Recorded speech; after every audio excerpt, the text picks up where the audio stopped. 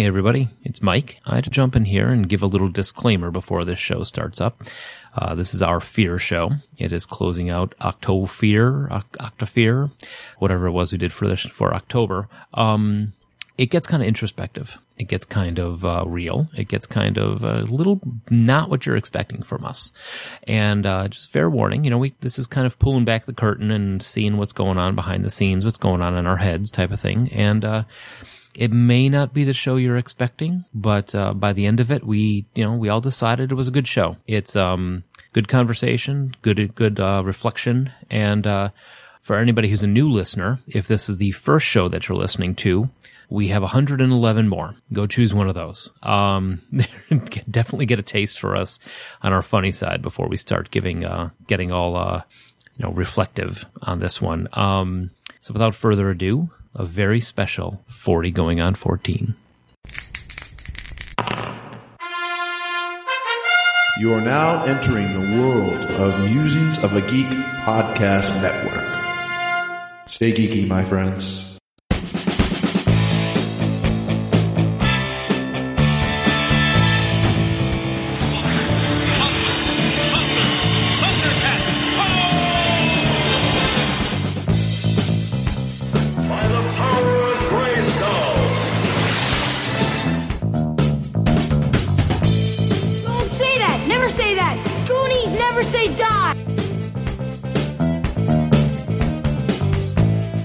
On 14. Hello, everybody, and welcome to episode 112 of 40 going on 14, and I am Mike. I am Patrick. I'm Joel. And I'm Josh, and preparing for the show, I really wanted to go to a German sausage festival, but it turns out I fear the worst.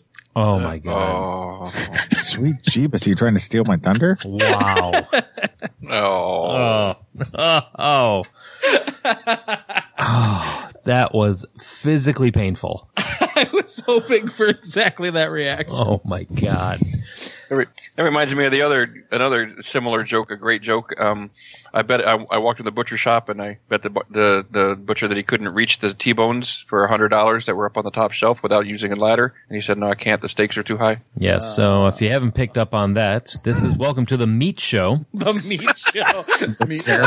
Show. No, I don't know why you would have picked that up. This show is on fear.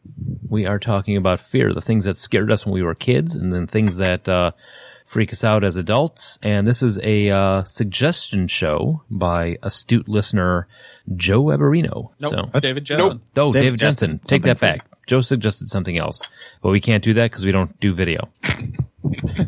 But it's coming. Joe suggested extra softcore porn. It's where you just sit around with your clothes on and hold hands. Aw, snuggle porn. This is kind of an extension of our Octobu, even though by the time the show goes live, it will be the day after Halloween, or maybe it will be 2 days. November. Yeah, November. It'll be the weekend. Halloween finishes up, so it'll be. Yeah, we've got that awkward where our Halloween month that we do every year. This is our 3rd year doing it. Yep. Is kind of 5 shows this year, so this is sort of appropriate. Yeah, I mean, because fear is part of the whole Halloween thing, and your bonus show is fear. That's bad. But it comes with sprinkles. Ooh, that's good. The sprinkles have MSG. Ooh, that's bad. Yes, that's bad. That's bad. Okay, so. Before we go into this, well, if you're ever scared and you're looking for a cool, soothing voice to calm you down, Josh, where would you find some cool, smooth voices? Personally, I'd probably go with Barry White or... Oh, you're trying to do the transition. Yeah, I was trying to do the transition. Yeah, once again, yeah. Yeah, you could check out all sorts of geek-themed podcasts at the Musings of a Geek podcast network, including The War Pod, Dark Angels and Pretty Freaks, The Arrow of Time, Green Up, and The History of Bad Ideas. And, of course, everyone's favorite sports show, The Left Field Sports Lounge. Yes. Green Up. And if you're looking to listen to us on Saturday, let's say while you're getting your costume on around noon o'clock, you'll find us at Geek Life Radio and listen to us there streaming. I like that you've committed to the noon o'clock thing. Yeah, I'm in. All in. If you're also looking for older shows, you can find us on iTunes, Blueberry, Stitcher, and TalkShoe, and coming soon, Google Play. Yeah, Google Play Music has added podcasts, and we're a podcast. And we're added. We've been approved, and when it goes live, 40 going on 14, we'll be on the starting lineup for those shows. That thing's blown up huge in just a matter of like a day and a half. Well, yeah. I mean, outside of Apple, what else is there? Google. So now that Google's finally gotten their, I almost said shoe in the ring, but then I realized that was a bad analogy. Yes, we need to talk to you about your hats. So if you want to call us and ask us why Mike's wearing a shoe on his head, you can do that at 708-NOW-RAP. That's 708-669-9727. You can also reach us on Twitter at 40go14 or via email 40go14@gmail.com. All right. You know, wearing a shoe as a hat. Is that what you said? Yeah. That's a sign that you're in the Knuckleface Jones gang. Are we back to this, Patrick? Hey, kids, that was a joke from last week. Knuckleface Jones. Sorry. Why do I don't know. I just see the Knuckleface Jones show starting with like a variant of the Fat Albert theme song. Oh, wait, that's It's got the same big sweater, but there's just a fist for a face. and instead of hey, it's... Is he French? No, he's got a knuckle for a face. That's how he talks. Not according to you. Oh, that's true. Josh. No, Josh has the best voice. I was trying for something different, but it didn't work. So move on. Nothing to see here. All right. After that crash and burn, do we have any listener feedback now?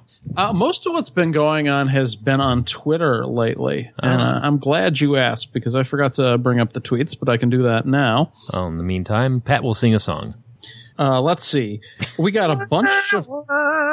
Sorry. Most of our tweets are either from Joe Aberrano or Nikki from New Zealand. Nikki. Joe has some comments about the worst candy. He said, worst candy then and now, candy corn, although no one would just give you a handful loose. And that's true. You wouldn't just get a handful in your bag most of the time. I currently have a bag of half-eaten candy corn on my desk right now. Where do you buy a bag of half-eaten candy corns?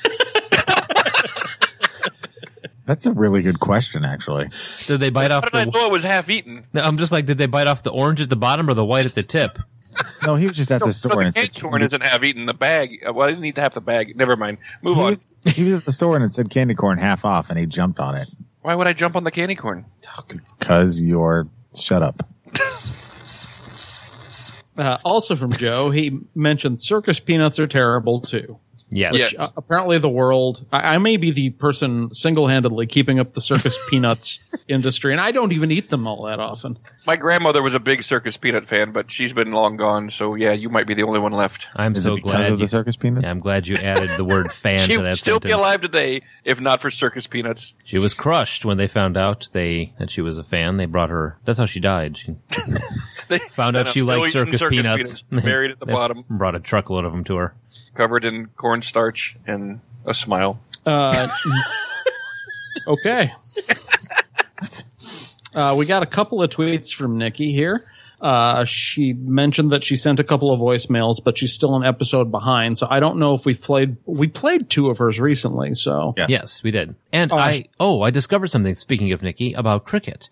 I made a cricket discovery this week. Did you know, I'm not sure what's happening when the guy throws the ball at the guy with the cricket bat and they're supposed to protect the pegs or something like that, but I don't know what's going on there. But what I did discover is that I think it's the bowler who's throwing the ball can actually target and hit the defender. Yeah. I did not know that. That's like a totally new thing. I mean, that opens up a whole new dimension of the game for me. I thought they were just... It's their job as the batsman, I think is what they just call it, is to just hit it wherever the guy throws it. He can throw it at anything. He just got to protect the pins or whatever they're called, and he's got to try and like knock the ball out of play. Yeah, because I know that I found this out of what was on Reddit, and there was a video on there of like an old school like cricketer taking on one of these new punks who thought he was, the hot shit in cricket, I guess.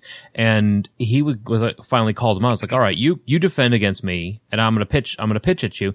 And he wound up breaking two of his ribs. I mean, he just chucks. I mean, because they don't just stand there and throw it either. They like go down to the end of the hallway and run, and then pitch that thing. And the guy, he got him like right under the arm and hit him in the ribs, like up there, and like cracked a rib on him from up there. So brutal. Yeah, I mean, cool. I didn't know you could do that. Now that there's actual violence involved, I'm in. I'm in. Okay, speaking of violence, the whole pastry that is disputed between Australia and New Zealand, that didn't produce any sort of angry response, but merely a correction to my pronunciation.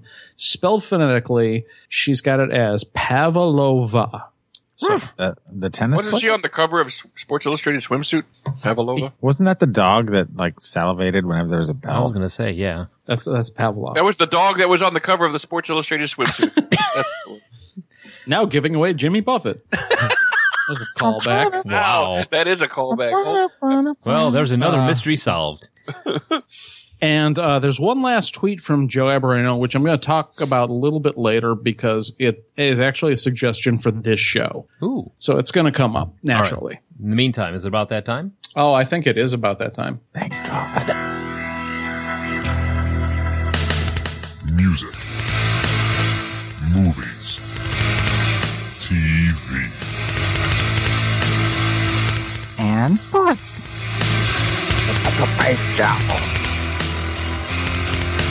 All right, welcome to This Week in September 11th, 2001, one of America's scariest moments. Oh. I figured it was appropriate since we're doing a show on fear. Yeah. Yeah, we're actually taking that tack where we're not going for like monsters. We're going for things that actually make people scared. And that was a moment.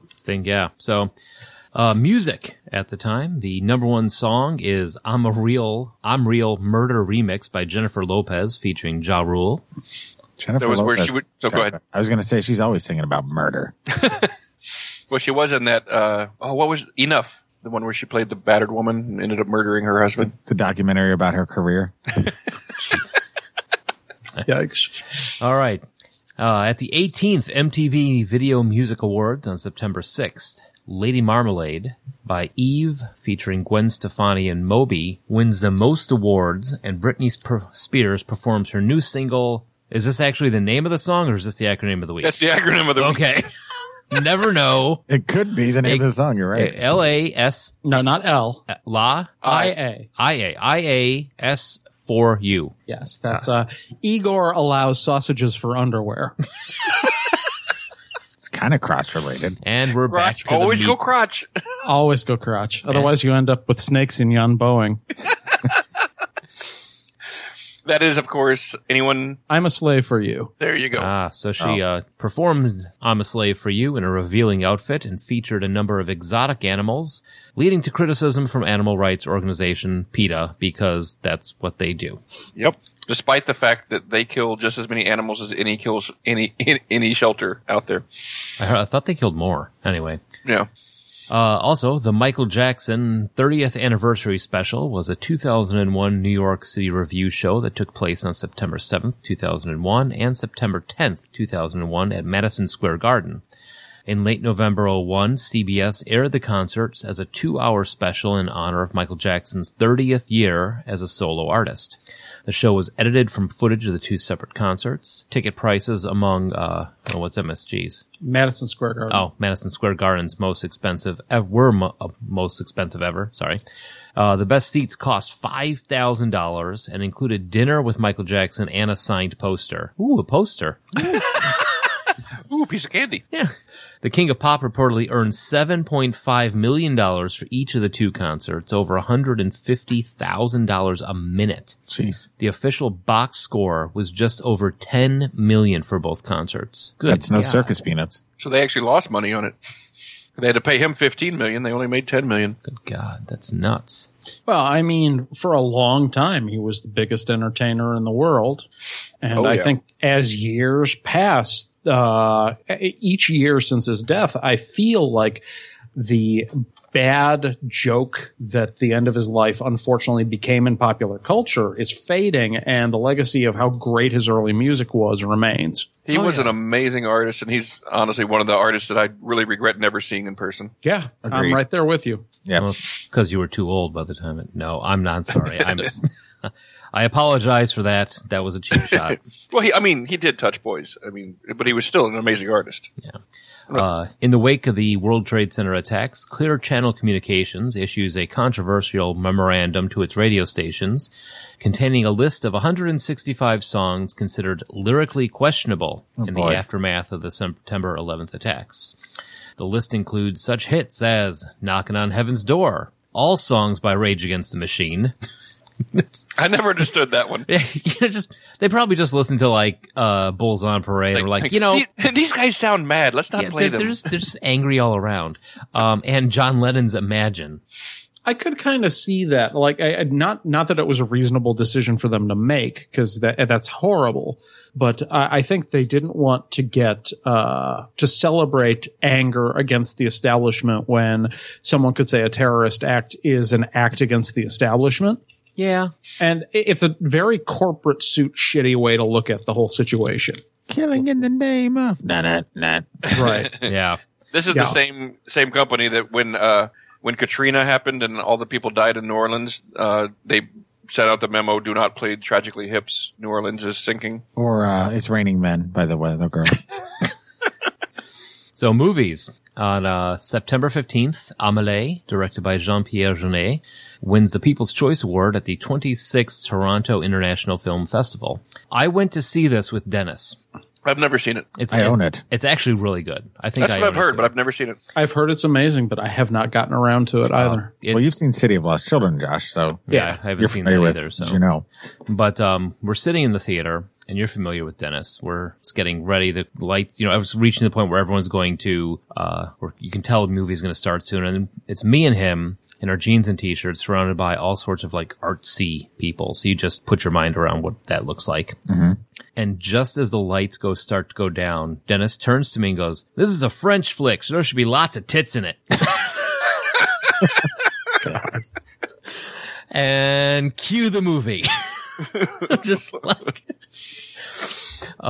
never say that man didn't have some great, or doesn't have some great timing. So yeah, his timing is very good. All right. So movies released this week included Hardball and Rockstar. Why don't I know what those are? Hardball is a Keanu Reeves baseball movie. Mm-hmm. Oh. And Rockstar is the Mark Wahlberg story of Judas Priest, basically. Oh, well, there you know. Go wide. I haven't seen or heard of either of those. Yeah. Rockstar was actually pretty good. Jennifer Aniston plays his girlfriend. Yeah, it's not bad. I haven't seen Hardball, though. I've heard there's lots and lots of swearing by little kids in that movie. Yeah, Hardball wasn't too... I mean, it was like the Mighty Ducks with baseball. Well, it's Keanu Reeves, and you know my rule, so I didn't see it. Yeah.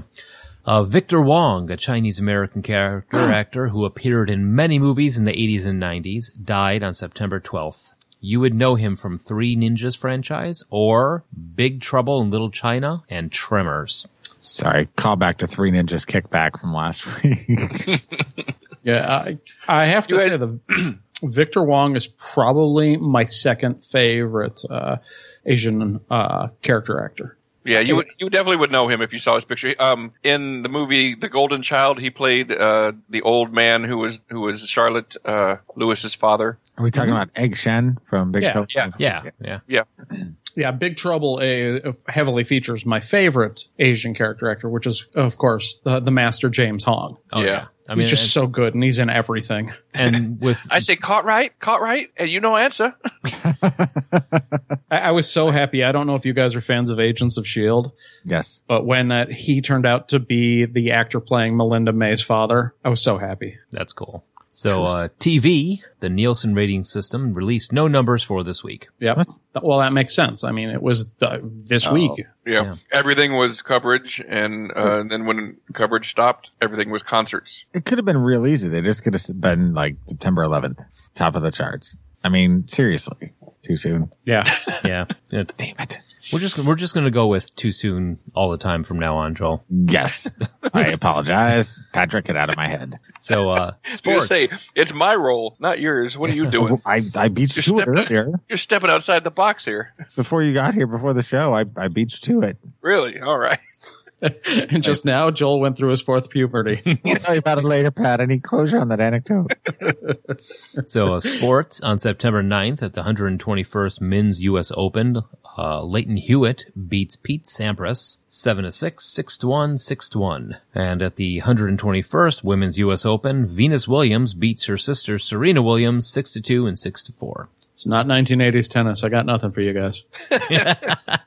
And Invesco Field at Mile High opens up on September 10th, 2001, as the Denver Broncos defeated the New York Giants 31-20. So there you go. Now, was that a new stadium or was that a rename for a stadium that existed? A rename, Mile High Stadium.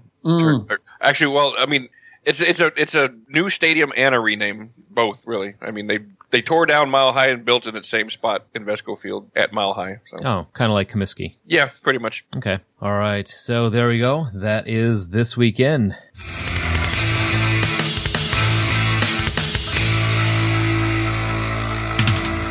Now, on to the main show. Fear and phobias. I'm afraid. Can we wait? No. Damn it. So fear, noun, an unpleasant emotion caused by the belief that someone or something is dangerous, likely to cause pain or a threat. And then phobia, noun, an extreme or irrational fear or aversion of something, or aversion to something. So, I don't even know where to start on this one. Well, I mean, when we were young, I assume each of us had something that scared us. I guess we could start there at the beginning. Yeah, I mean, I remember having nightmares, but I remember being freaked out by stuff. But let's say, Pat, I'm curious about this one. When you were a kid, what was the thing that freaked you out? Roaches.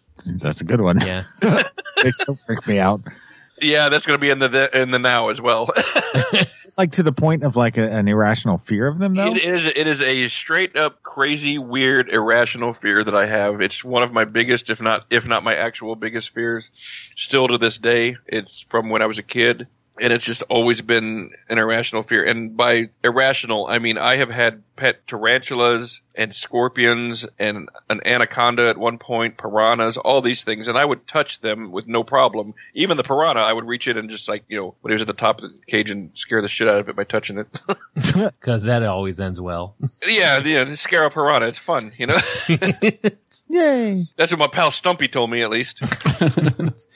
So, I mean, I've held all these things in my hands before, but if a roach comes within 3 feet of me, I act like a little baby. Like when you start screaming like a Southern Belle? Yeah, pretty much. It's not becoming in any way at all. My father used to get so mad at me, no matter what age I was, because I'd just be like, kill it! And he'd just look at me like, oh, I'm so disappointed in you. We need to go over and just kill the roach. Son, I am disappointed. Yeah, so that right off the bat, let's just start with that's probably my number one, if not number two. Yeah, I'm in the whole bug thing, stinging insects. Down here in Texas, just for a little clarification, where I grew up and where I am now, roaches take on a whole new meaning because down here, no exaggeration and absolutely no lie, the largest roach ever caught in Texas was 14 inches long.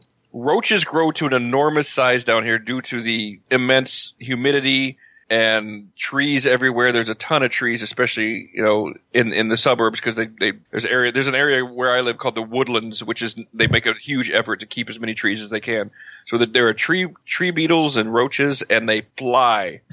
Are they the hissing kind too? So when we moved down to Houston and I go to kill my first roach, I'm like, oh my God, look at the size of that. And I go to swat it with a fly swatter and it flew and hit me in the face. Game over. I was like, okay, at that point I'm like, nope, this is going to scar me for a long time. And turns out 40 years later, still scarred. Are you also terrified of money shots? Does that bug you, Pat? No, I don't think terrified is the word. Intrigued? Is that the word? Intrigued. Annoyed, maybe? Yeah, so roaches, man. I mean, I have had to step on a roach 4 times to kill it here. I mean, because it wouldn't die. Yes, I mean these things drive Harleys. I mean they're they push back when you push down with your foot. I opened my bedroom door one time. There's a roach on my bed getting a tattoo. I'm like, oh, he's like, go back later. Oh, I'm sorry. So what you're saying is that right now there could be a roach right near you and you might not even know it. No, I know. I have to have cognitive dissonance about that because I know that there are roaches in the walls everywhere in Houston. You cannot avoid them. You can't do it. It's just impossible. The best you can do is just keep them in the walls. Is he getting like a can of Raid tattooed on his arm? Yeah. No, he and like his 900 siblings all have a mom tattoo. There you go. What about you, Josh? I mean, I think we've all got a bug thing because my reasonable fear, you guys may know that I'm allergic to bee stings. Makes sense. So But I didn't know it. yeah, I'm I thought you were gonna say terrified of spoiled bees. milk. But that kind of developed into. Did you hear what he said? No, I missed it. He said also spoiled milk. No, that doesn't terrify me. It just disgusts me. Dance. The bee thing, though, kind of developed as a young man, I'd say even into college, to a fear of all flying insects. I can remember as a kid down in a cabin, I was kind of stuck between a door and a screen door, and there was a big old fly that was trapped in there with me. It was buzzing around my head, and I on some level, I think I thought it was a bee, but when it was flying around me, I got to the point where even if a moth, which are completely harmless, would fly anywhere near me, even as late as college, I'd shriek like a cheerleader and run away. I eventually kind of feel like I grew out of that, but bees still, I have to have a lot of self-control to not just like scream and run. I'm all right with bees. It's the segmented ones. Wasps or hornets or yellow jackets. Well, that's a rational fear. Everyone should be afraid of those. Because those things are they're here to mess shit up. I mean, they are not here to help in any way, shape, or form. They are the assholes of the insect world. Yeah, we had bees actually this last summer underneath our front sidewalk. Bees are buddies. Yeah, I know, and they're like, well, unless they can kill you. Yeah, that's true. No buddy of mine. So, it wasn't like I didn't want to kill them. So kind of like, put water under there, try and scare them out, that sort of thing. And then I put a brick over the hole. So I probably wound up killing them anyway, but, I gave him time to get out. But like stingy insects. And then somebody once like, hey, have you ever heard of this thing called the cow killer? It lives in Southern America. I'm like, it's like, imagine take a wasp. Okay. And make it as big as your hand. Fuck that. Oh, no. See? Yeah. No. Yep, I'm good. We don't. And have also that. we go down to I'll throw a roach at it. Yeah. We go down to Branson. We go down to Missouri, like that area, Arkansas, touched up Missouri. There's these things called velvet ants. Oh, those are vicious. And they're wasps with no wings. Mm-hmm. Those suck, and they're big too. And I will, and again, not my proudest moment. Out at the pool, velvet ant comes walking on there, and then the girls wonder why Daddy's screaming like a little girl. Why? And then I got in trouble for breaking the cement with the cinder block because it's just like. I mean, it's just that shooting a baby with a Panther cannon. Mm-hmm. So, what about Joel? Well, I mean, as far as the bug thing goes, I mean, I've never been a fan of horseflies. They freak me out because they're so large. Mm-hmm. Whereas regular sized flies don't bother me at all. But horseflies will sting you, they'll bite you or whatever. But I mean, like irrational fears, I got plenty of those when I was a kid. My brother, which was probably more of a very rational fear. What, he was a fear? Is that what you're saying? Yeah. Yeah, that's rational, definitely. Definitely afraid of my brother. But not your brother. You should be afraid. Yes, you should, and still should. Freddy Krueger or ghosts, were kind of an irrational fear. But like a very real fear to me was either drowning or getting trapped in like a small space. Just the idea of not being able, because I grew up, with asthma, and so I knew what it was like to not be able to get your breath. And so I knew that I had a relief system. If I took my inhaler and eventually learned how to control it just by breathing methods, I could stop it. But the idea of that same feeling where you can't stop it grew to be a big fear. And I love to swim, but being out in the middle of the ocean, like open water, that kind of a thing, where there's no land in sight, there's no boat, you got a small flotation item of some sort, and eventually you're going down, you're going to be eaten, and that to me is like the ultimate. It's one of the reasons why I don't want to go out on any sort of boat. I stay away from open water like that. Yeah, I respect the ocean too much. There's way too much out there that it's all their territory, and I'm glad to leave it to them. One of the scariest moments I ever had, like in terms of this, was when I was going across the Sea of Japan from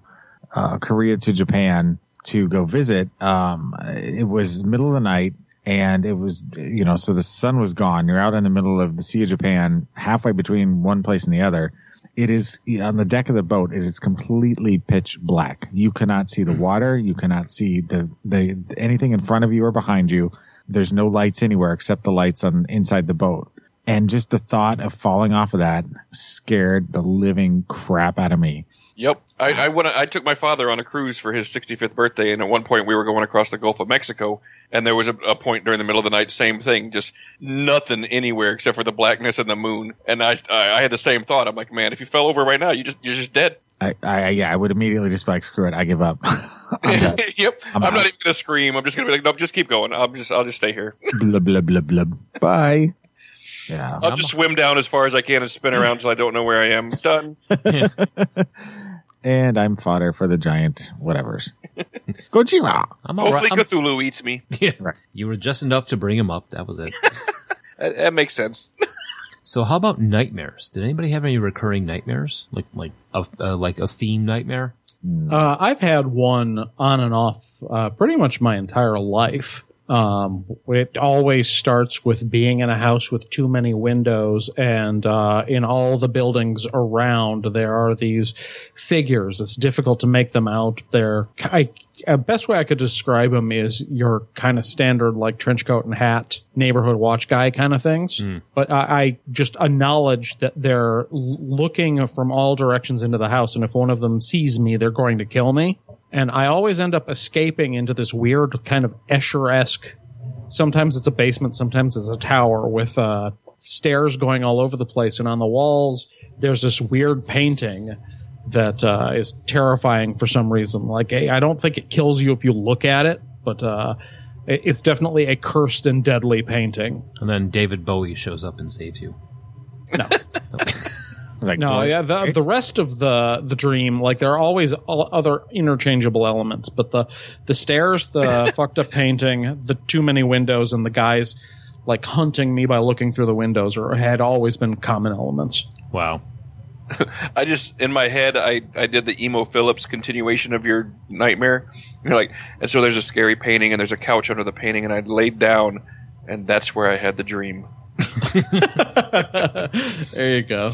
I had, okay, I'm hesitating to tell you guys this one, but Why? I had a recurring dream of, it was almost zombie-esque, where there was like some sort of disease being carried around, and this is young Mike now, so you know me now, so imagine me then.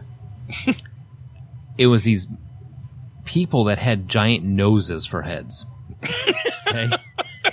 And if you were too close to them, now this is like 8 or 9 years old, I remember this. And when they sneezed, you would turn into a nosehead person. So pollen season was hell. Yeah, it was, and that was just like running away from these nosehead people. And I remember having this dream a lot. Well, how did they see you? I don't know. I guess they could smell you.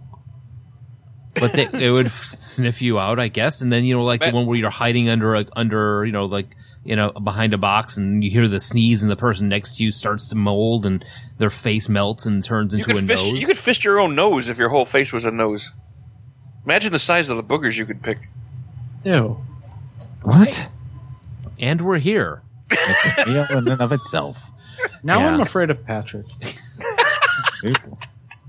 All right, Patrick, did you ever have any dreams of cockroaches crawling all over your body when you were a kid? I'm sure I did. He's gonna now. Yeah. If I didn't, thanks a lot.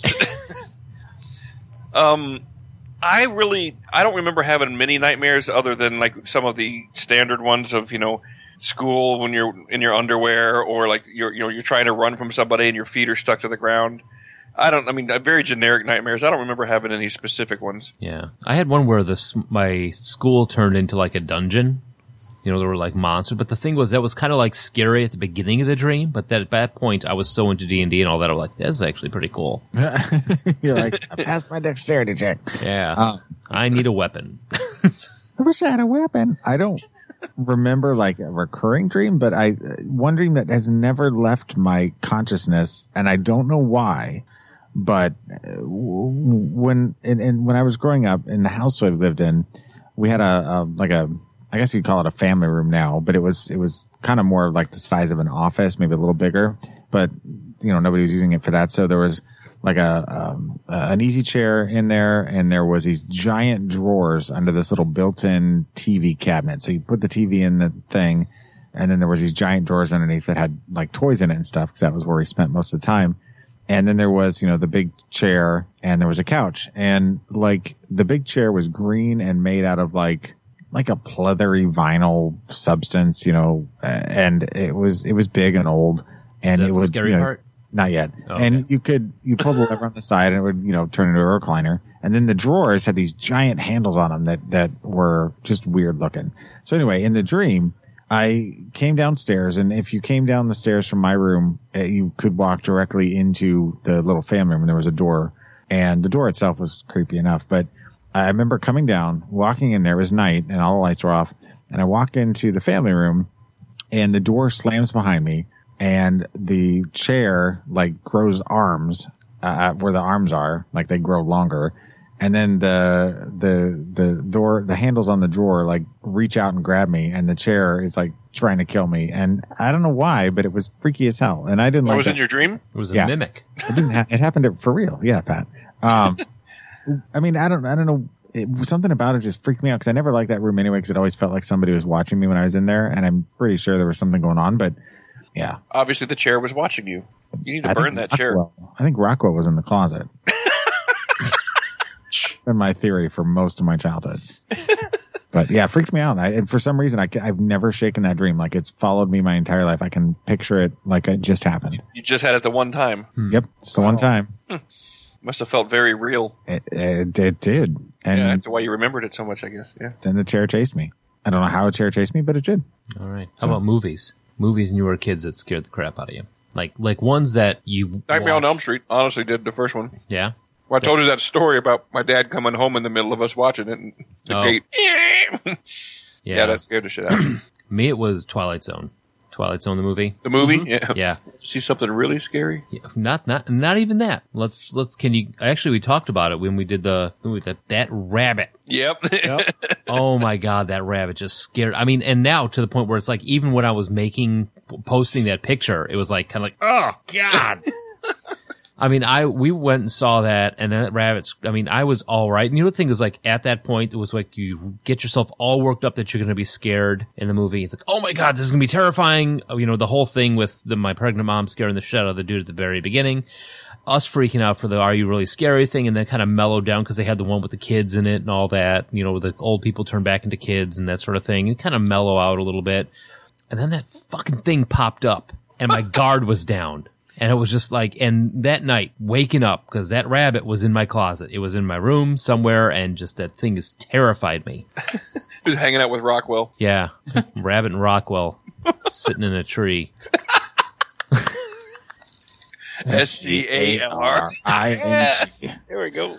We were right there, Pat. What about Joel? Movies? Well, I mentioned it in the beginning, but for me, I didn't even need to see the movie. When I saw the commercial on TV for Nightmare on Elm Street, and he's got his arm stretched out, and he's running his glove against the wall, and then the Nightmare on Elm Street, and you see that crazy logo and everything, it just freaked the hell out of me. And I, like, for a very long time had a real issue with having the lights off in my room. And then when I've told the story before, but when I went to go visit my grandmother, I stayed in the guest bedroom, and there was like this big bed, and in the corner there was a closet that had one of those like accordion doors, not like Weird Al Yankovic, but like, slid open, and it wasn't shut all the way. And I was too scared to get up to shut it. I was too scared to get up to turn on the light. And all I could see was the crack, and in the crack, it was completely pitch black. And I was convinced that Freddy Krueger was in there just watching. And I don't think Rockwell was there. I think he was back at home. But it scared the crap out of me. And until I overcame the fear, and then, like I said, I had a 6-foot tall Freddy Krueger life-size poster behind my door, and it became like a thing. Like, I fell in love with the whole Freddy thing. It was like one of my biggest fears. I'm totally irrational. Conquered your fear. I did, and then he made it my bitch. Josh? It's not true. I'm sorry, Freddy. I was going to say, look forward to seeing him tonight in your dreams. Most of the actual like scary movies and such didn't affect me too much when I was a kid, because I think that my mom like built them up to be this terrible, horrible thing, and what was in my imagination was so much scarier than the reality when I was finally allowed to watch them or snuck out to watch them myself, that they weren't such a big deal. Now, what's funny is there is one thing from movies and TV that really screwed with me, though. Wasn't the actual episodes, but I don't know if you guys remember a series from the 1980s called Tales from the Dark Side. Oh, yeah. Oh, yeah. The intro fucked me off. Oh, that kind of reverse. Yeah, I mean, most of it is just like pastoral scenes, but it's something about the music and then the sudden shift to like black and white out of focus. Well, they inverted the so instead of being the normal color, they flipped everything. It was inverted. Okay. So like the blacks were whites and the whites were blacks in the color scheme, and it was messed up. And there's just something about the combination of the music and the images. Like usually I could handle the episodes, but like the opening title sequence would terrify me. Yep, I'm right there with you. I have to post that one to the Facebook page. I'm sure it's on YouTube. I'm working on it now. Did you guys watch Tales from the Crypt? Yeah, Tales from the Crypt was good stuff. Did that scare you? That was on cable, though, I think, wasn't it? Yeah, so Yeah, it was from on the Dark Side. HBO. Yeah, But Tales from the Dark Side was on regular TV. if I remember correctly. Oh, it was? but because it was on HBO, it got a little more graphic. Yeah, and I think that was one reason why I was never a Tales from the Crypt fan, is it was a little bit more splatter. Right. And a little less dread, and splatter never did anything for me. The movie that scared me as a kid, I don't remember how, but I snuck somehow to see this movie either at home on cable or something, or Where the wild fern grows. The Exorcist. Oh, well, yeah. I saw that movie way too young. I think I would have had to have been like 10 or 11. Oh, Jesus. Oh, my God. And I was like, well, that was messed up. Turned it off. I'm like, I probably should have done that. That probably messed me up for a while. All right, let's go try to sleep. Nope, not going to do that. See, that's the thing, is like when you watch one of those movies and you're like, I shouldn't have done that. Yep. That was a bad idea. Like, I know Exorcist 2 was terrible, but did you guys ever see Exorcist 3, the one with George C. Scott? Yep.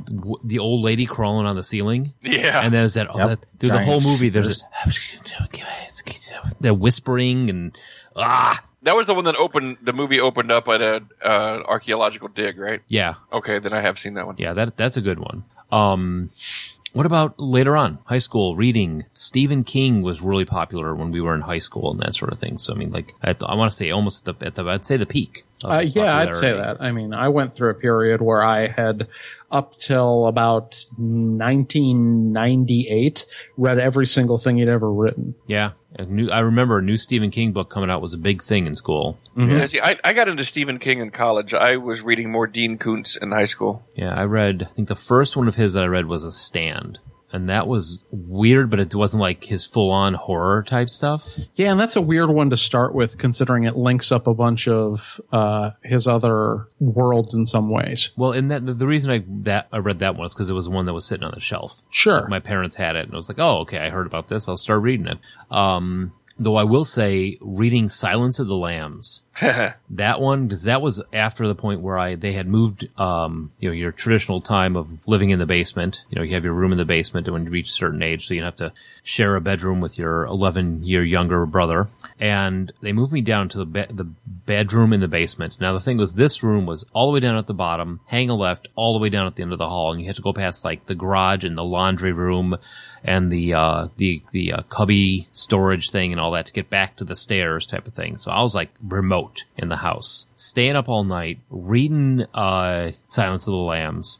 And there was a tree that was near the house in that corner, and it had a branch. I finished reading, turned it off, and it's, windy out, and all you hear on the outside is this.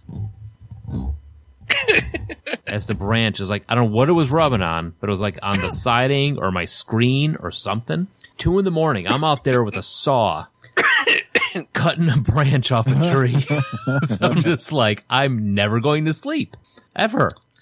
I recall of all of the Stephen King books, the one that actually like affected me and scared me was The Shining, and it's probably because I read it in one sitting. Like started in the afternoon and ended in the middle of the night. Just went straight through. Yeah, you got to break that shit up, man. Especially getting to the end at night. Yeah. Oh, yeah. No shit. That's a For great book, Josh. though. The book, I mean, as much as I like the movie, the book is so much better. And I hate to say that, because that sounds so snobbish when people say that, but it is true. Well, they're great in different ways. Because Yeah, that's exactly it. Because I'm sorry, I didn't mean to step on you. No, it's fine. Because the movie is so much more Kubrick than King. Yeah. Yes. So I mean, that's the main issue I have with it. I mean, I like it as its own thing, but I don't like it as a Stephen King adaptation. Sure. And the adaptations of his work are kind of spotty anyway. Yeah, the ones that that they did do, like the one with Steven Weber and everything, that was just crap. It had Stephen King's thumbs up on it, but it was crap. Which Well, one was right. this? It was closer to the book. Right. He was there for that, and it was actually shot at the Stanley where he wrote the book. Yeah. So Did you guys go beyond Kuntz and King and Lovecraft into some of the other, like Clive Barker or... Oh, yeah. Clive Barker was definitely on my list. And that was another one of those where it didn't so much frighten me as it gave me a mild sense of paranoia. Like Clive Barker and H.P. Lovecraft, you read those late at night, and the next day you're walking around and you're wondering who's a friggin' monster. Who's wearing the mask? What's that shadow out of the corner of your eye that's gone now? That sort of thing. That's the type of I don't think I've ever read a Clive Barker book. Oh, you need to. I would recommend The Great and Secret Show. I was just going to say that. That's the one that stuck with me. That's actually, if you, my brother is on when he's Xbox Live handle is the Jaff. Oh, cool. I apparently it's part of a trilogy, and I've never read the other two. Well, for me, and I think this has come up before, and you guys thought it was odd, but the only two King books I ever read were Eyes of the Dragon and The Running Man, but they're not even, they're Bachman books, and they're not even really horror, in my opinion. But And The Running Man, the movie was actually better than the book. Oh, I disagree. I liked the movie so much more, but it was an Arnold movie, so I was a little biased. I enjoy them separately. Running Man is a soft spot in my heart. But for me, then the only books I really read that was horror as a kid, because I didn't really get into horror until I was older, was a short story book called Primeval. And it was short stories by Stephen King, Clive Barker, Peter Straub, and a bunch of other authors. And I just remember really, really liking it. And I believe the Stephen King short story in there is the one that was later turned into Night Flyers. Is that the name of that? Oh, okay. I think it was. Yeah, that's the one about the vampires. Yeah, and then the Peter Straub one really messed me up. That was a weird story. But was that the one with the frogs? I don't remember that. His had something to do with it was like 'Cause sex offenders. But yeah, I'm remembering that book, and I remember there was one that freaked me out that was about a couple moves into a house, and everybody in town tells them to board up their windows, and then it starts to rain flesh-eating frogs into their house. it sounds familiar. I was probably pre-high school when I read that book. It's a great collection of stories if you are interested. But the only other horror that I really started to read, I picked up from the library William Peter Blatty's The Exorcist. Ooh. And I made it about, I don't know, a couple chapters in, and it gave me horrible headaches to read it, and I had to stop.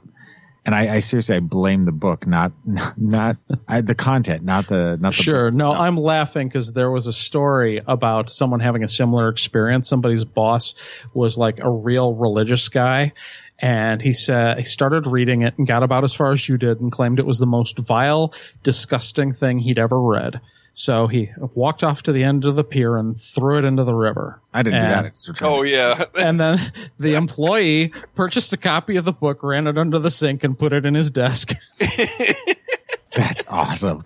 It did, though, for whatever reason. I don't know whether it was just because the movies freaked me out so much, but I tried to read it, and I've never read it. I want to check it out now. It messed me up. So. I'll tell you, the only book actually the first book that scared the crap out of me reading was the Amityville Horror. Oh man, I bet that is so well written. Yeah, it's a good one. I haven't read it yet. I mean, it was one of those where I had to put it down every now and then, like ooh, like just sit like you said, Josh. Sitting at 3:00 in the morning reading it, and then something just kind of you're like, okay, yeah, gonna set this down, try and sleep, And you just lay there with your eyes wide open. Like, So what about in college? Any full-on fears in college? Not graduating. Yeah, dying of alcohol poisoning. That was actually when I learned how much I disliked heights. Oh. I have a completely irrational fear of heights, and to date, lighting is the one position out of virtually anything you can do with a theater. I've directed, AD'd, stage managed, props, costumes, acting, whatever, sets, building, like all of it. Can't do lights because I can't hang them. Huh. Interesting. Did you learn that when Cave Ninjas was going on? Usually, like up on the roof, I mean, you've got a wide open space. It's like, I don't know, it's being on a ladder or being on anything where I can like look down and like, I could die. Yeah, I couldn't be too near the edge when we were up on the roofs doing Cave Ninjas. And it also probably helps that most of the time I was up on the roof in college, I was shit-faced. I don't know. College? For college, my biggest fear during college was like legitimate fear was it was not too long after I'd been held at gunpoint and mugged and beaten. So sorry about that again. Yeah, that wasn't you. The whole concept of being downtown, it was an irrational fear that took me a long time to get over. I couldn't and didn't want to be part of that. If I was on campus or walking up to Denny's or wherever, I was good. But as soon as, I left that area of the college area, I couldn't do it. Later on, and I took the L downtown every day and I fell in love with it and it's my favorite place, but not back then. I'm trying to think of anything else that I would be, because college, we were kind of like, you get that invulnerability, obliviousness going on. Because you're in a little encapsulated society, like. Yeah, you got your own little bubble that you're living in. You got your own people that you're in. That there really wasn't anything that I could think of that I was, initially freaked out about. There was, like you said, failing classes, not graduating, that sort of thing. But, I can't think of any point where I would be like waking up in a nightmare type of thing. Huh. Yeah, it was a different time. Pat, while Mike's thinking, did you have anything? That might have been the beginning, actually, of my fear of death, because my grandfather died my freshman year of college, and it was like the first brush with a real, someone very, very close to me dying. So, yeah, I guess that kind of developed in college. Like the reality of death? Yep. Yeah. And the realization of, how life is finite. Totally. Yeah. Well, on this high note, you want to take a break? We're going to bring things down a little bit as we go into the break. When we come back, we're going to talk about things that we're afraid of as adults and how things have changed over the years. Yep. I'm going to get all depressing for the now, too. So, thanks, David.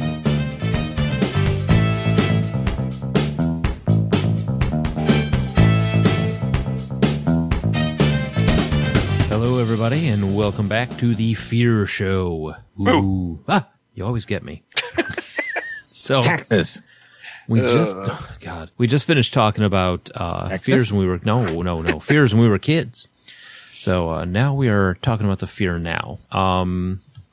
It's no joke. Our lives have changed since. I would say so. Yeah. 3 of us are married. 2 of us have kids. It's a both life altering events, but single to married. Like as being married, Josh, like is the newest married of us. What are things that you fear now that you didn't fear before then? Well, it's kind of hard thinking about these differences to separate fear from anxiety, because I think a lot of it for me has the irrational fear if a phone call isn't returned when it normally is. That something horrible has happened, and like I can't function until I get that return call. I'll freak out, start thinking the worst, start crawling the fucking walls. Yeah, I can agree with that. And again, trying to think of how we functioned before cell phones. Yeah, well, and that's the thing is like I don't know. Coming up on 8 years married, I'm getting better at it. But like those first couple of years, like if I didn't know Sarah was okay, I'd have a hard time breathing. Like I just couldn't function as a human. See, I actually, my ex had that same thing, and I don't know. I guess I'm not that way. And you mentioning the cell phone thing, Mike, that might have something to do with it, because we did grow up in a time when you would just not hear from somebody if they went out, Yeah. You just wouldn't know that they were okay until suddenly they're back. You're like, okay, I guess you're all right. Yeah, You like would when trust that they were okay, and they would come back when they said. Time. Yeah. Right, and now it's like people use cell phones almost too much. It's like, oh, okay, I'm on the road. I'll be there in 5 minutes. I'm like, well, in 5 minutes they would have found out. Hey, you know what? 5 minutes ago you were 5 minutes away. Mm-hmm. Sure. And that's why I say it's kind of hard to tell the difference between what's a legit fear or even an irrational fear and what's a function of untreated anxiety. Right. And regardless of rationality or not, I mean, it's still something that exists and it creates real things. So Yeah. Well, like I said, it's a side effect of technology, though, because we so rely on that to tell us when and where everyone is at all times that now even something back then that would have been like caused Josh to have these kind of feelings back then, we wouldn't have thought twice about it because we didn't know any better. Yeah, and now here in America, where everybody is almost always under constant coverage, it's odd to not get somebody to get back to you right away. Yeah. Right. So, but Pat, what about you, man? As the single, living his life on the edge. Shit. Yeah. Let's make it sound glamorous, please. Yeah. Okay. You with your wild and crazy food truck ownership and as a man who's never found a woman that can stand him long enough to marry him. Your all-night parties and your disposable income and your... Well, actually, for too many years, that actually was true. I was going to say that's pretty much just not having kids, guys. yeah. We've been down that road so long, Mike, and I don't remember. Yeah. Yeah. So, the new fear that I've developed is pretty much just I don't necessarily know if it's death by itself or like dying alone or dying with no accomplishments in my life and feeling very unfulfilled. So it's kind of like everything is pretty much slanted towards the death angle for all my fears now, and roaches. Death and roaches. That's going to be your autobiography title. Death and roaches. I mean, if death by roaches, I would never forgive the universe ever. Pat, with the passing of your father, would you say that increased? I don't necessarily know if the fear of it increased, but it's a lot more to the forefront. You think you dwell on it more? Yes, 100%. I know we've talked about this off to the side where like we both dwell on death, but I tend to only do it late at night. Right. No, it's something that is practically constant. It's one of those things where it's like it's surprising when I realize that I haven't thought about it in a while. What were you going to say, Mike? Well, I was going to say, living with grandma. Like we shared a house with my grandmother for when she was 80 till she was 96. And it was awesome because, the kids grew up living with grandma. When she started getting older... And she was just an awesome person, too. Oh, no yeah. kidding. Stubborn as all get out. I mean, that's, she wasn't going until she was ready type of thing. She was all our grandmas, though, man. She was so awesome. Yep. It makes me happy to hear you say that. The thing is, like, in the morning, getting up, going to her bedroom, and my mom would be like, can you just wake up, check on grandma? All right, fine. Every morning getting up, and there's that fear. And it's not an irrational fear. Here you're dealing with somebody who's 94, 95 years old. It's just going to be the day. Yeah. And opening the door, looking, she's breathing, she's all right, she's doing okay, because I would get up early, she would sleep late. But eventually, I don't want to say it didn't wear down. There was always that trepidation to it, but little by little, I began to accept it. That this could be it. Is it? No. Good. Is it? This? No. Good. To the point where when she did pass, I think I wasn't as, I hate to say I wasn't as upset, but I wasn't as abrupt to me as it was to other members of my family. Well, when you have a lot of time to work through the stages of grief, and you've already kind of come to acceptance before it even happens. I think that's it. I think that, so many times opening that door and checking, getting myself ready for it, like this could be it. Open the door, she's all right. That sort of thing, to the point where, like that fear of that death, of her death, never just, I don't say it was blunted, but it was almost like, I'm prepared for this type of thing. That's a really interesting thought that I've never had before. And we're getting serious here, but everybody that I grew up with that was older, that has since passed away, elderly family members, they all went through Alzheimer's, almost 99% of them. So there was nursing homes and there was long drawn out lifespans where you never knew if the next day was going to be the last day. Mm-hmm. Plus you had the dementia on top of it, and you had just a string of things that, gave you time to really kind of connect yourself to the fact that it's not going to end well, and it's going to end at some point. And I always wondered why, when all those people passed away, that I didn't get more upset at the funerals.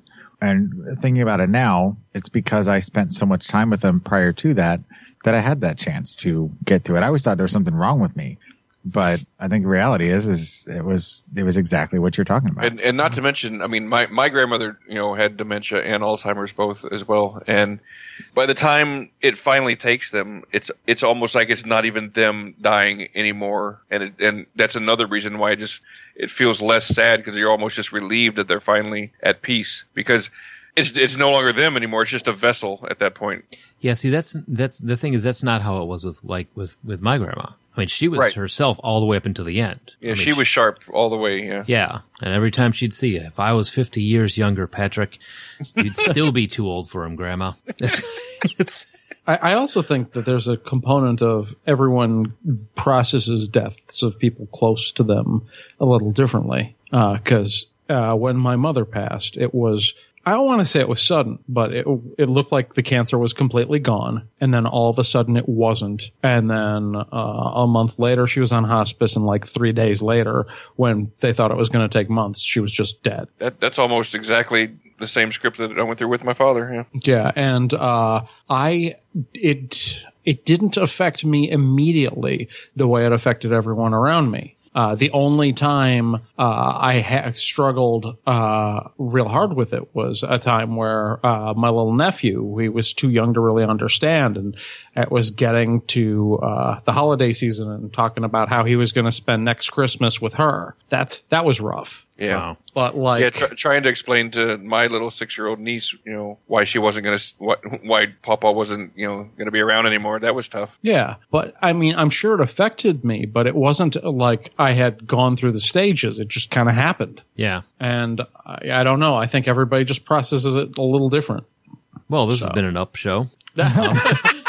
Well, we didn't think it's going to be a, Yeah, well, no, it's good. It's just not, not a normal slapstick and pies type of thing. Right. No, we knew we were getting personal here, and that was in the suggestion. Wait. We have pie normally? You didn't get the memo. I've been missing out on pie all these months. For 112 episodes, you've been missing out on pie, man. It's good pie, too. Yeah. Why do you think I've gained so much weight? Story of my life lately. Been missing out on all the pie. So, Joel. Yes, sir. The other one with kids. Now, there was a online comic that I read, and there was guys talking about fears. And it said, like, when I was a kid, I was afraid of giant spiders and, that monsters in the closet. It says, now that have kids, my greatest fear is someone crying behind a door that I can't get open. Beep. And I wish the spiders would come back. I can handle the spiders. Having kids, man, I'll tell you want a whole bunch of fears. From the point where, like, took the first big freak out I had with Katie. She wanted to go to the park. We were leaving for somewhere. I had run over to my mom's house, cross the street, go drop something off. Suzanne sat her in the car, went to go ran up to go get the bag from the front door. In that time, Katie decided she was going to the park. And she got out of the car, and she was just maybe 2 foot tall, maybe three, maybe younger, and just disappeared on us. I mean, that was a complete and utter flip out. Yeah, I don't imagine Suzanne taking that too well. Yeah, well, yeah, me either. I mean, because in a heartbeat, we had everybody that was home in the neighborhood calling out Katie's name until, we're talking a good 3 minutes. Longest time of my life, until one of the neighbors from around the corner, down the end of the cul-de-sac, take a right towards the park, comes walking around the corner with Katie on his hand. It's like, I saw her walk by the house, and I said to myself, she probably shouldn't be alone. So at that point, we realized how stubborn Katie actually was. She had just decided to go to the park. So she walked off, freaked us out. And it's that, you have that, I can't believe. Combination of stubborn and smart that you're going to have trouble with. Oh, God, yeah. you know, that fear of losing one of them, of them not being nearby. And Joel, I mean, tell me how many times you've been like at the park or at the mall and that sort of thing, and you turned around and they were just there. Yeah, I mean, growing up with the whole Adam Walsh thing, you know, that left an impression on me as a kid, seeing that as from the kid's perspective. But as you get older and you start to realize that, you know, you've got to keep an eye on them at all times. It makes it a very real fear. But I remember the very first time I got to the point where you're kind of were at, Juliana was probably, this was before Isaiah was born. She was probably 2. And she's prone to nosebleeds. It's just part of who she is. And so this was early on. I didn't know this. It hadn't really started yet. So Amy's working the day shift. I'm working nights. And so I get up to go get Juliana, and Amy's already gone. And I walk into the bedroom, and there is blood. Oh, my God. Everywhere. She's covered in blood. Oh, my God. I just got the chills. The crib is white, and it's covered in blood. And I completely flip my shit. I mean, I run over, and I just start hyperventilating, and I pick her up, and I'm looking all over to try and figure out where the blood is coming from. Because she's been up for a while, so she's moved around a lot, and I can see, you know, where she's put her hands, and I can see it's smeared all over the place, and I cannot figure out where it's coming from. Juliana's like, paint! Right, and she's, you know, she's crying anyway because she was ready to get out of the crib, but, I immediately start making phone calls trying to, what do I do? And when I finally figured out where it came from, you know, I kind of breathed a sigh of relief, but at the same time, I was like, it took me a while to kind of recover. And then, you know, I had to clean it all up, and it never happened again until she was older when she started to get them. And, you know, we knew what to expect. But that very first time I thought she was hemorrhaging out, and that was it, you know? Yeah. Well, I mean, that's the same thing when Katie was born, you know. She had the cystic fibrosis thing kicking in, and, you know, they took her away in the, your baby is literally 24 hours old. So, and they put her in one of those big incubators, toss her in the back of a ambulance and drive off with her. You know, Suzanne and I stayed in an apartment, rented an apartment for a week across the street from the hospital where she was in a neonatal intensive care. And you want fear. I mean, your baby. No, I don't. Yeah.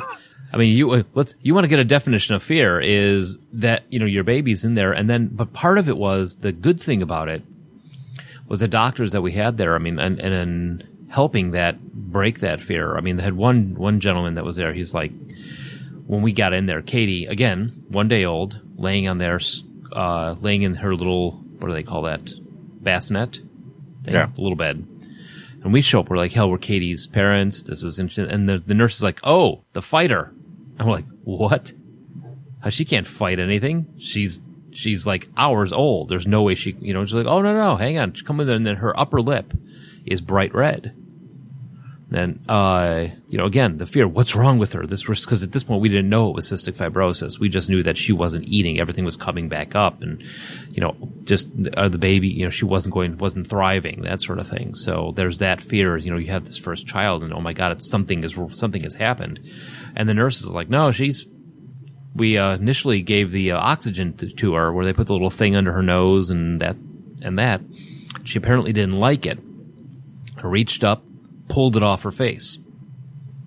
So they put it back on, reached up, pulled it off her face. And, you know, realizing the nurse is like, she's a fighter, she's a screamer. You need to worry less because she's doing this, because all these other babies in this neonatal were dead silent. They were just laying there. You know, so she's like, we like it when they scream. That means that there's something there. She's like, look at these other kids. They're sick. So, I mean, just that first week, you know, I talk about just continual fear was that first week.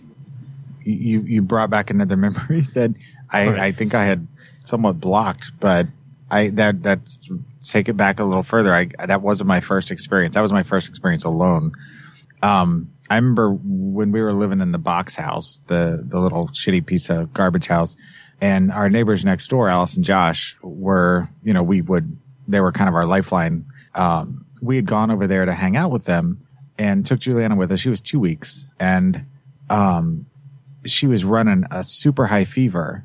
I mean, like just crazy high for an infant. And, we didn't know what was going on. And so, luckily Alice was a EMT. And so she takes her and she's kind of giving her a once over, trying to figure it out.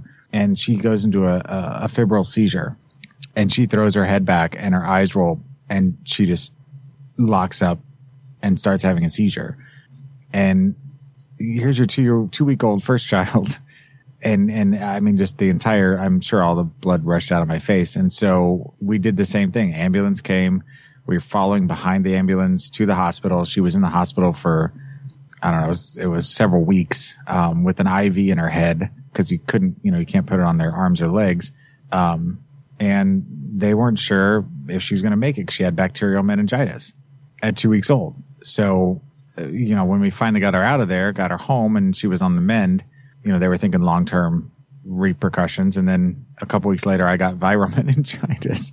So, I mean, it's just, yeah, it's a whole different level of fear. Jesus, guys. Yeah, I know. Great, huh? Hey, Did I mention that I'm afraid of roaches? We're trying to get Pat to, get ready. You should have a kid, man. It's be good for you. Yeah. Like, I don't think I want to ever even touch a kid. Yeah, I'm thinking wait, like that came out wrong. I remember the fear every time Sarah's period was a couple weeks late. End of sentence. Oh yeah. No, I mean it's the thing is it's fear with the kids. I mean you want to protect them, and now especially like Joel, girls getting older. Katie's 15, and she went away for the weekend for like a week for a trip to Michigan. I was squirrely as shit. I mean, I was just like, what if she's okay? And the thing is restraining yourself, being the guy who's not. I'm not going to text her because I know she's fine. That sort of thing. So, Mike, when you were telling your story, I couldn't help but thinking that when you're saying that there's blood and they're telling you in the hospital she's a fighter, my imagination immediately goes to, oh, well, they're organizing a baby death match. Baby fight club going on. Yeah. You should see the odds on her, man. She's the Tom Hardy of the ICU. So, taking things in a slightly different direction, what you guys know, but some of our audience might not know about me, is that for years before it was a series of movies and it was all over the Travel Channel, I was involved, an active member of a group that was paranormal investigators. Josh lived it. Yep. Yeah, I got involved with this when a buddy of mine in the gaming group, who's still a very close friend, listener to the show, Mark, before or after D&D, we'd go to spots that were haunted and, shoot a couple rolls of film, see if we got anything. Just, it was a casual interest. And at one point, we go into Robinson Woods here in Illinois, where there have been a number of unusual photographic and audio results of unexplainable phenomenon recorded. And we walk into the woods, and there are these two guys standing there already. And we kind of look at them, and they kind of look at us, and we're both like, drug dealers. And we pass them, and we go, and I see camera flashes from behind us. I'm like, holy shit, these guys are here for the same reason we are. So we went back, struck up a conversation, ended up retreating to a local. I think we actually just went to Denny's and ordered food and talked about what we'd done, and we ended up joining their group as Haunted Chicago Paranormal Research Investigations. Cool. And we did this for a series of years. Pretty much, I think I was active in that group from 98 to about 2002, 2003. You came and did a spot at my apartment. Yeah, I recall we did an investigation when you guys were having some unusual things happening. Yeah, I lived in a haunted apartment at one point. And most of the people I tell this are like, well, do you have any creepy stories? And yeah, there are a few, but most of the time, as a paranormal investigator who doesn't have a ghost tour and isn't interested in selling books, it's very boring. You're spending a lot of time out at night in the woods or in cemeteries with a bunch of equipment, writing down data, shooting a lot of pictures, writing stuff down, and expecting that 90% of your work is just going to be, nope, it's cold, it's boring. And anytime you do get something that's an anomaly, you have to very carefully look, okay, could this possibly be a problem with the camera? Could this possibly be someone shined a light in the wrong direction? Could this be someone's breath interacted with the film weird? Or just general atmosphere? Lens flare, any of those kinds of things. And for everything that made it to the website, there's probably 50 results that we discarded as we weren't sure enough to put them up on the website. And for every one of those, there's probably 1,000 just normal, oh, look, that's a tree, or that's a gravestone. About the only thing that was really freaky in my time doing that was we would regularly go to Bachelor's Grove in Midlothian. Now, Bachelor's Grove is one of the most haunted sites in the United States. It's a little cemetery off of the Midlothian Turnpike, about a quarter mile into the woods. And throughout the years, you'd have various murderers would dump their bodies at the trail, not even knowing there was a cemetery there.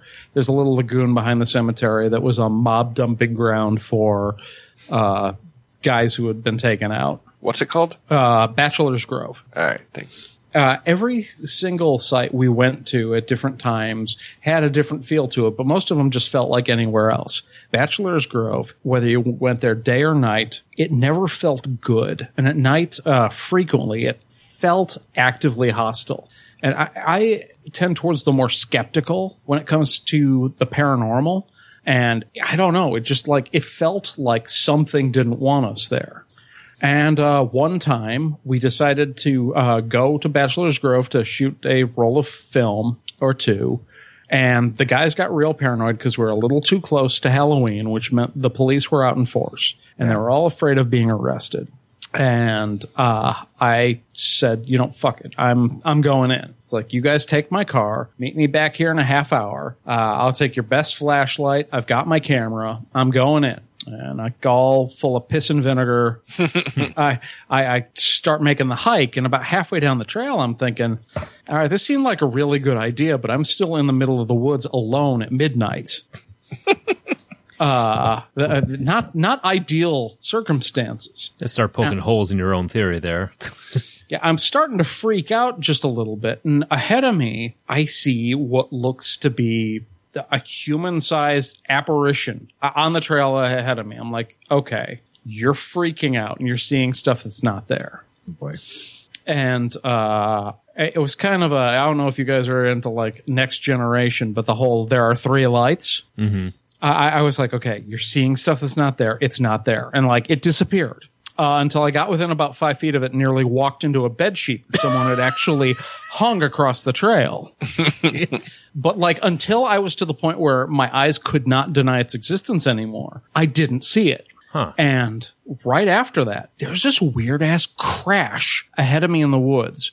I could only describe it as if somebody had a giant box full of glass and metal and decided to like drop it in the woods. And then something moving faster than any person or animal could, like vehicle speed, rushed across the path in front of me. I froze.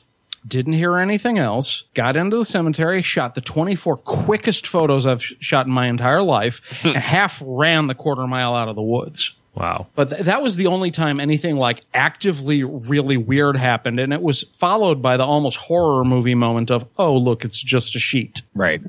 Right after I'd had that relieved breath and I was reflecting on the fact that I'd convinced myself something wasn't there that actually was. Yeah. Well, see, that happens. I mean, you can start that. What did I just see? I mean, did I or did I not see somebody in the backyard as an adult? Yeah. Did I or did I not see?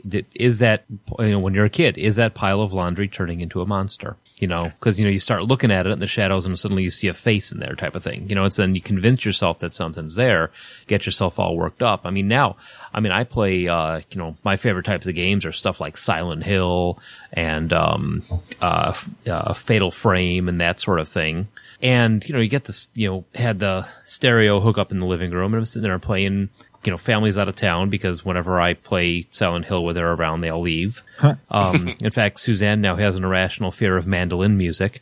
But playing the game, and you get that in your head, and I'm sitting there, and you guys know how my house is, where the kitchen abuts to the living room, and you got that open area there, and I'm sitting there and playing the game, I'm like, I heard something in the kitchen. I'm a rational human being. I know for a fact Pyramid Head is not standing in my kitchen. And I'm not going to turn around because I know that that's not real. And then the other side of my brain goes, yeah, that's what they say in the movies. He knows it's not real. Turn around, idiot. Just like, wait, yeah, if my life is a movie, everybody in the theater is going, why are you not turning around? Yeah, yeah. Sometimes late at night, I get that feeling like, if my life were an elaborate horror movie, this would be the perfect time for the demon to strike. Oh, yeah. And I just hate that feeling because in that moment, it's a totally rational thought to have. Yeah. One of the things I find interesting about Fear and Terror is its role in games. We got the tweet from Joe Aberrano asking us to talk about Little Fears. Little Fears is a horror tabletop RPG where you play as small children. Really? And it basically says that of the hundreds or thousands of children that go missing every year, yeah, some of them are taken by a relative. Some of them die and are never discovered, but others are taken by the monsters.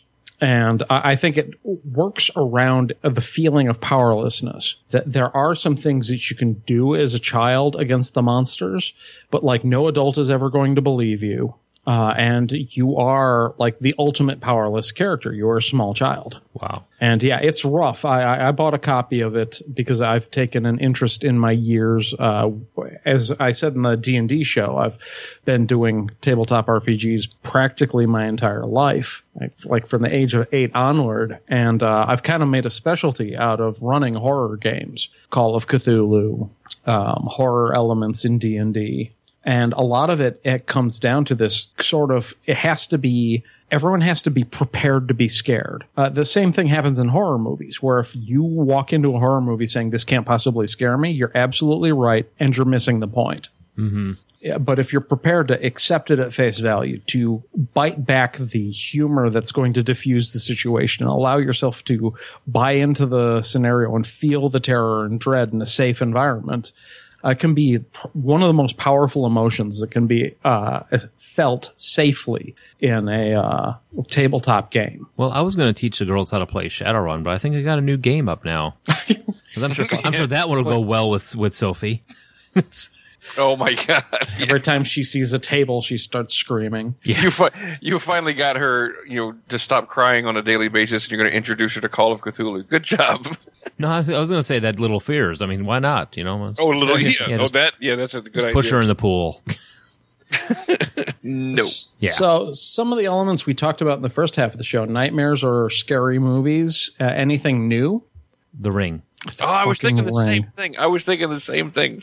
Yeah. To this day, The Ring is the movie I own on DVD that I have not seen on DVD because I saw it in the theater and it fucked me up for like 2 weeks. Saw it at home, went to bed. That was about the same time that Katie wasn't staying. Oh, Katie or Sophie? Sophie wasn't staying in bed. I go to sleep, finally relieved that, is it Alma? Is the girl? Samara? Samara. Yeah. Samara's not going to kill me. And I get a nudge. Somebody touches me in the middle of the night. From the wrong side of the bed. I wake up, open my eyes. This is when Sophie had waist-long hair. I slept on the side with the window. So I've got the outline of this child with his long hair kind of head down, hand out, going, Daddy. And you punched her right in the face. Regardless to say, in mere seconds, everybody was awake. Yeah, I would have peed myself and jumped straight out the window. Yeah, it was, and everybody's crying. I'm screaming like a little girl. Sophie's screaming because she is a little girl. Suzanne's screaming because she doesn't know what's going on. Everybody's screaming. And, I think, I hate to say, but that may have been the start of something. But it was just like, all I knew is like you watch that movie and, you're like, I'm fine. I'm an adult. I know it was just a movie. Daddy, whee! That was fun. That was a great night. That was awesome. It didn't happen after the ring, which incidentally, the ring is one of those that I agree with you on.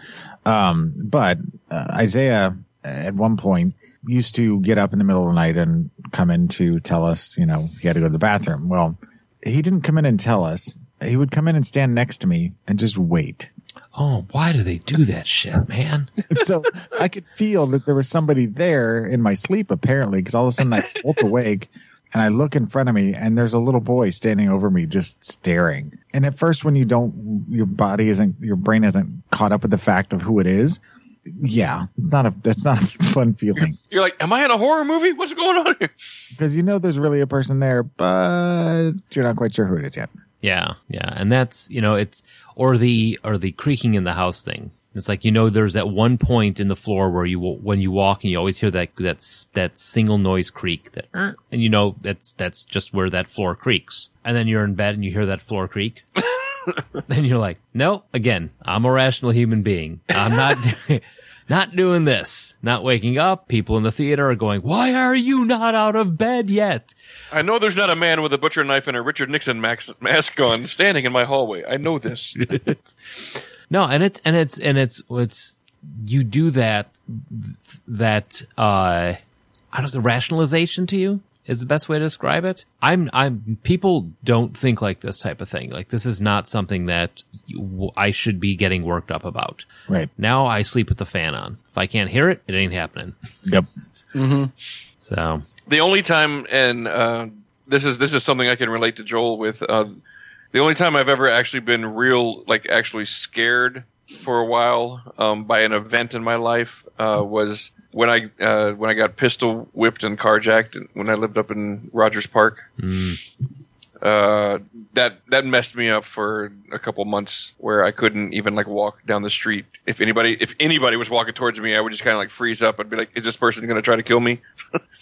Yeah, I can see how that. I mean, it's never happened to me, but I can understand how that would make you would be on defense all the time. And not to mention, I was walking around looking like the Elephant Man because my head was all swollen up. So. Yeah, I mean, similar situation. I mean, I you get kicked in the back of the head, you're forced to the ground, got a gun against your back, and in that exact moment, it's the closest I've ever felt to being that thing they talk about where you have that out of body experience where all of a sudden I pulled myself out of where I was and I could see one of the four people standing over me with the gun, and I could feel the gun against my back even when it wasn't there.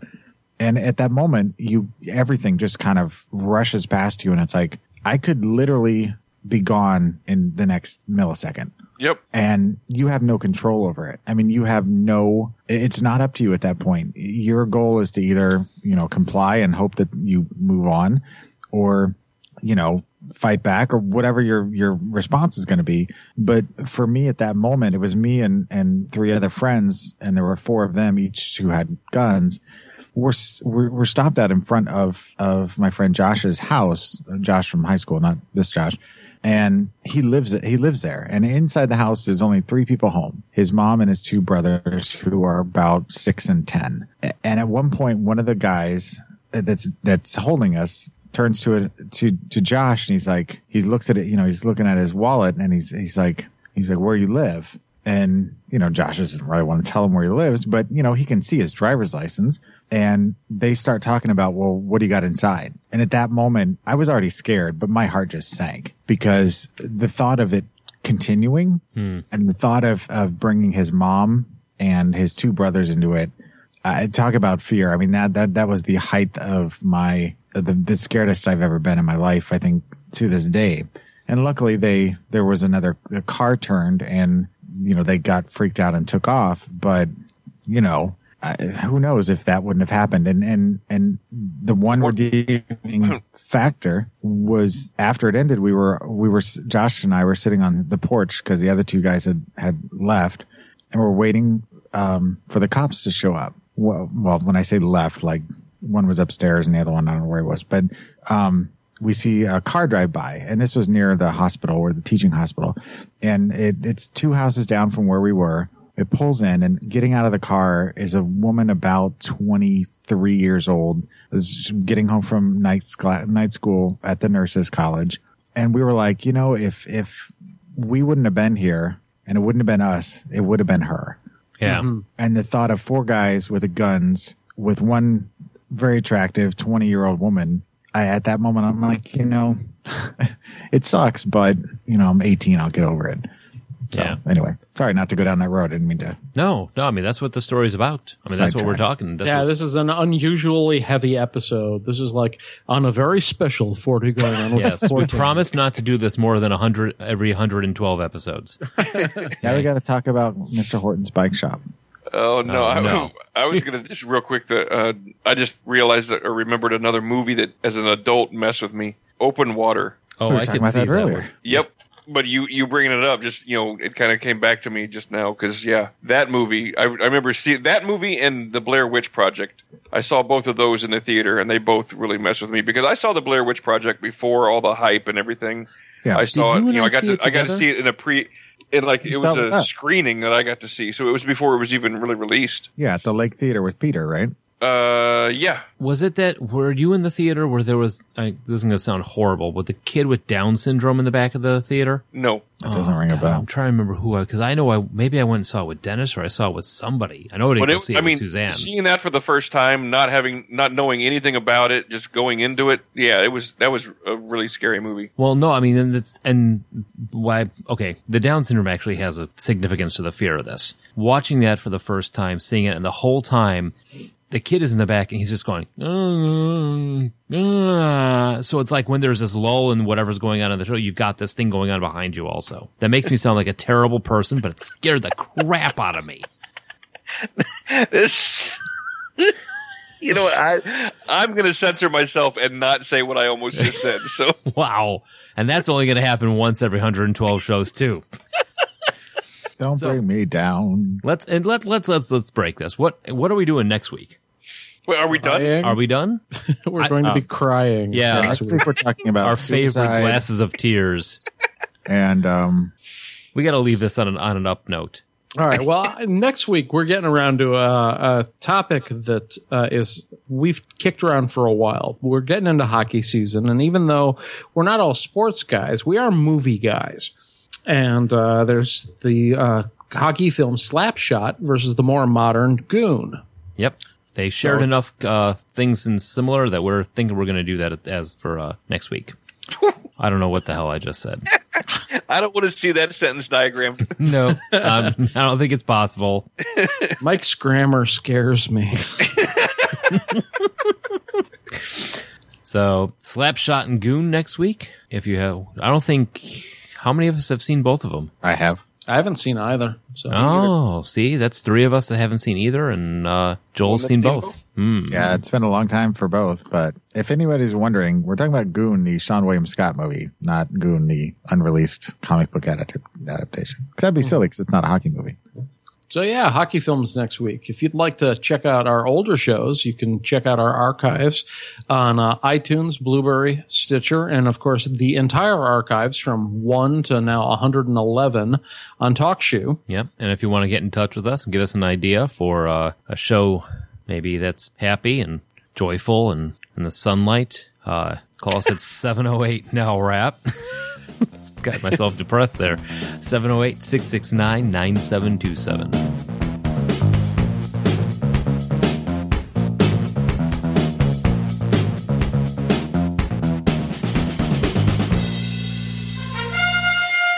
You are now leading the world of Musings of a Geek Podcast Network. Stay geeky, my friends. And I'm going to be up all night peeing Blood. or vomiting uncontrollably. Horror vomit. Horror vomit. Bazooka vomit. Oh, I hated that candy in the comics. Didn't sell as well. Yeah. Came in a bag. That was weird. You open up a bag of bazooka vomit. That stuff will make you sick. Blech. Good night.